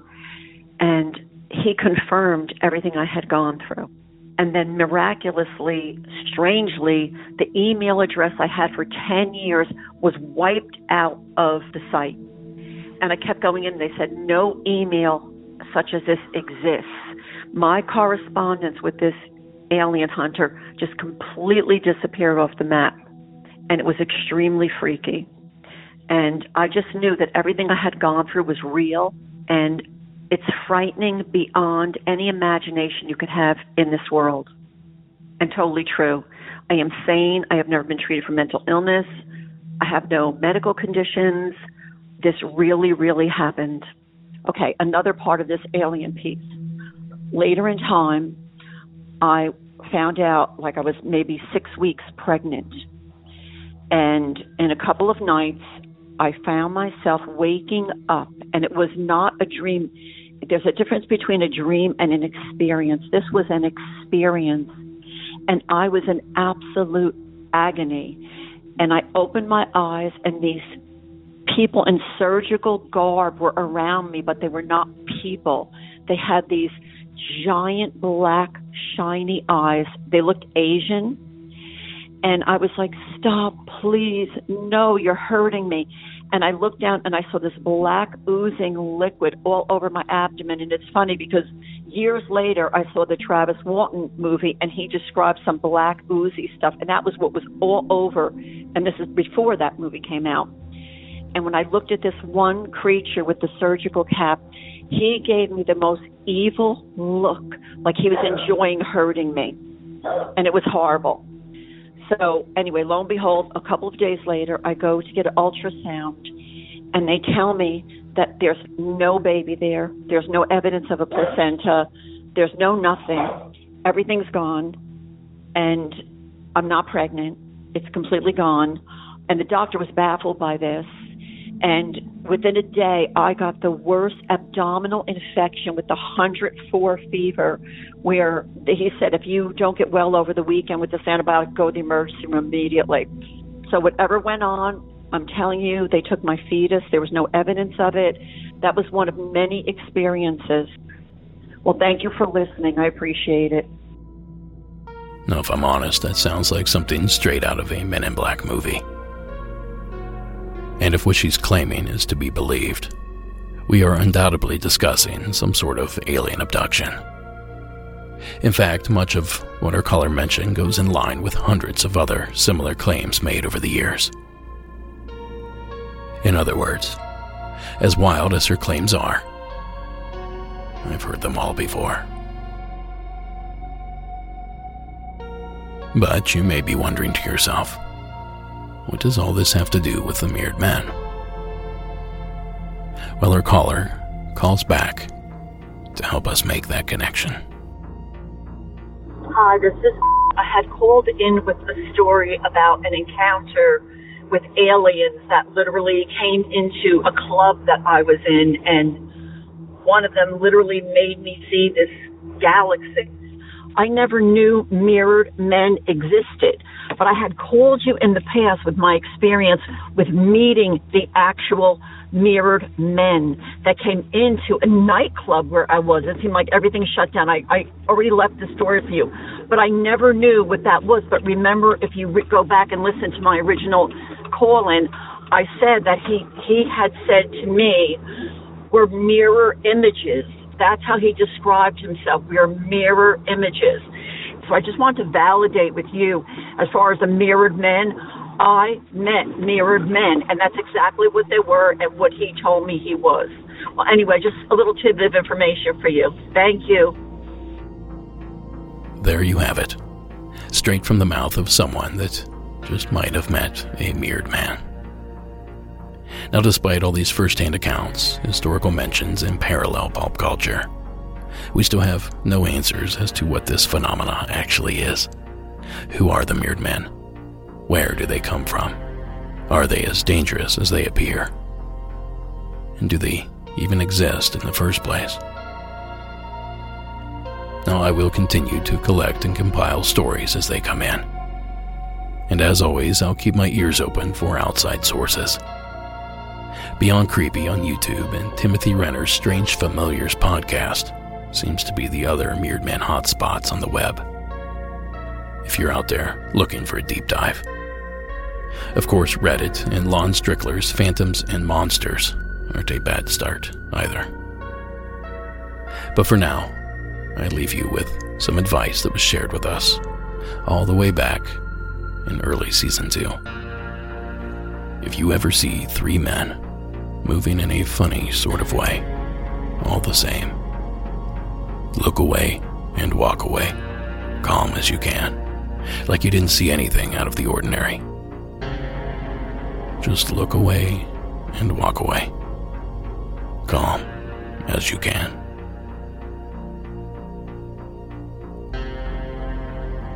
And that's going to do it for this special episode. A huge thanks for hanging out with us here this evening. I know this episode was a long one. I want to thank Delaney Bowers for all her help with the research for this and every episode. And a reminder to those Patreon supporters. I didn't have time to put an episode together this week, but I'll be back next week with a brand new installment. Now, Monsters Among Us was written and produced by me, Derek Hayes. Additional support was provided by Sarah Carter Hayes and Delaney Bowers. All media used in this production is done so under the protection of fair use. And please do us a favor and follow us on social media. Find us over at YouTube as well. And while you're online, please rate and review the show wherever that sort of thing is possible. 5 stars and a few kind words go a long, long way to help this show grow. And finally, tonight's score was provided by Iron Cthulhu Apocalypse, Co.ag Music, and Carl Casey at White Bat Audio. Thank you so much for tuning in. Keep your eyes peeled out there. And remember what I said. Look away and walk away, calm as you can. Have a good night.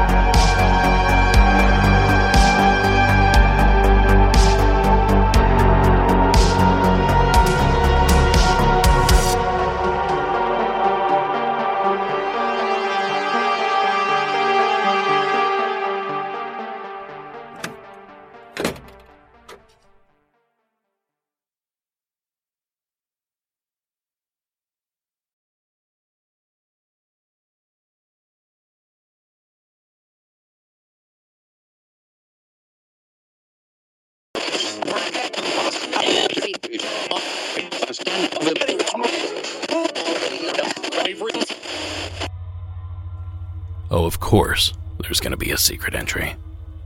And this one covers a category that I did not. Frankly, one I never thought to cover. What if these things are biological in nature? Please welcome back to the program, Cody, out of my state of California. Hey, Derek, this is Cody from California/Tennessee. I've called in a few times. I've been paying more attention to the mirrored men the more and more I hear, and a lot of the things pop up being just studying biology and everything.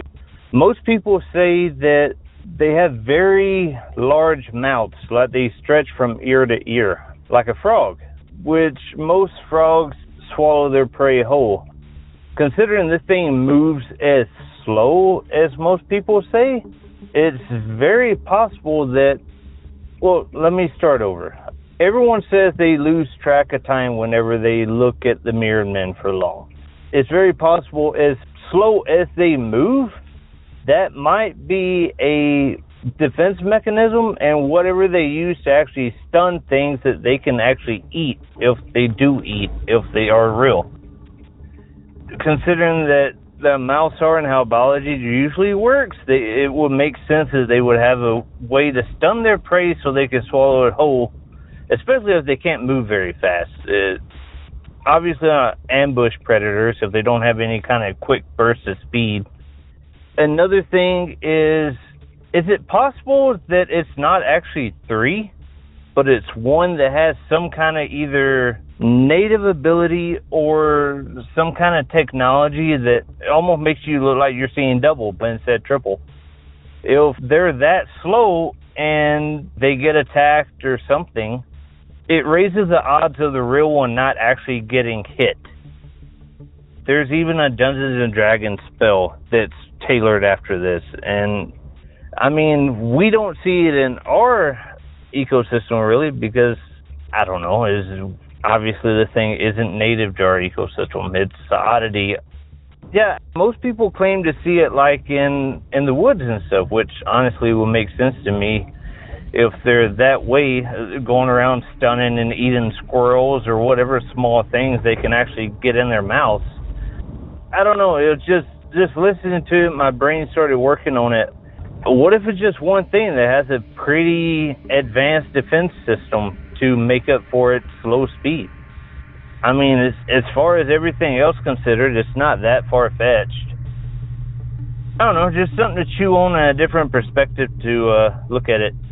All right, thanks, Derek. Have a good day. Let's hope that squirrels are the only thing they're eating. Thank you, Cody, for the interesting concept. And not one without its anecdotal evidence, of course.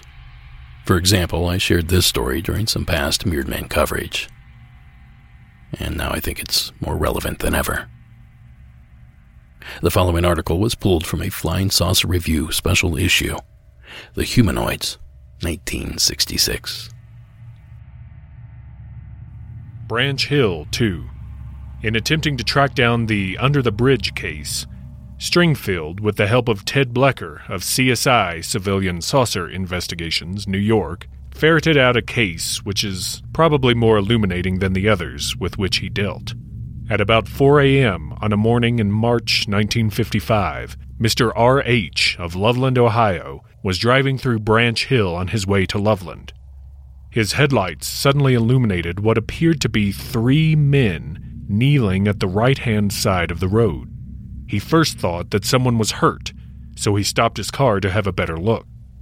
It was then that he discovered that the figures were non-human, about 3 feet tall and grayish in color, including their clothing. The clothing appeared to be tight-fitting and stretched over a lopsided chest, which appeared abnormally large on the right side and bulging from the shoulder to the armpit. Over this bulbous area hung a slender arm, which appeared much longer than the opposite member.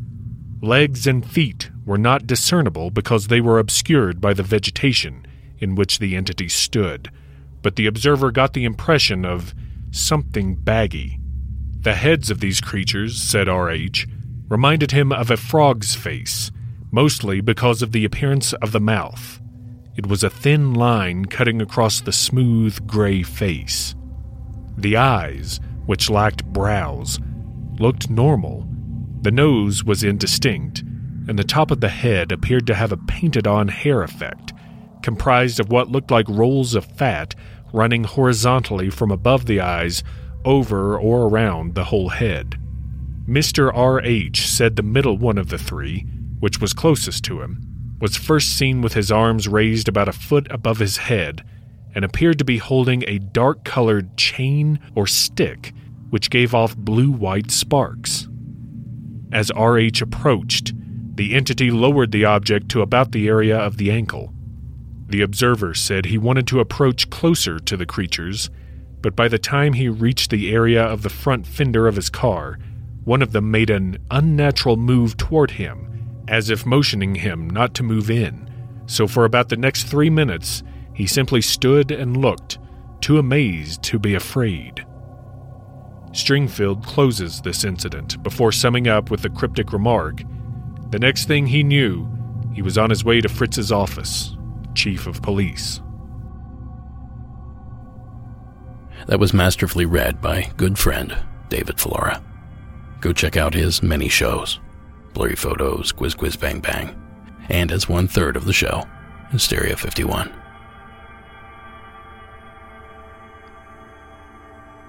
And you remember all the way back to Catherine's call, where she mentioned one of the 3 entities she saw carried something long in its hands. It all comes full circle. The coincidences that surround this phenomena are difficult to fathom, but we sure do appreciate other views. So big thanks, Cody, for the call. A big thanks to David Flora for lending us pipes. And a monumental thanks to you for tuning in and contributing to the program. Now, we worked extremely hard to bring you this special episode, so this is where we ask for a little something in return.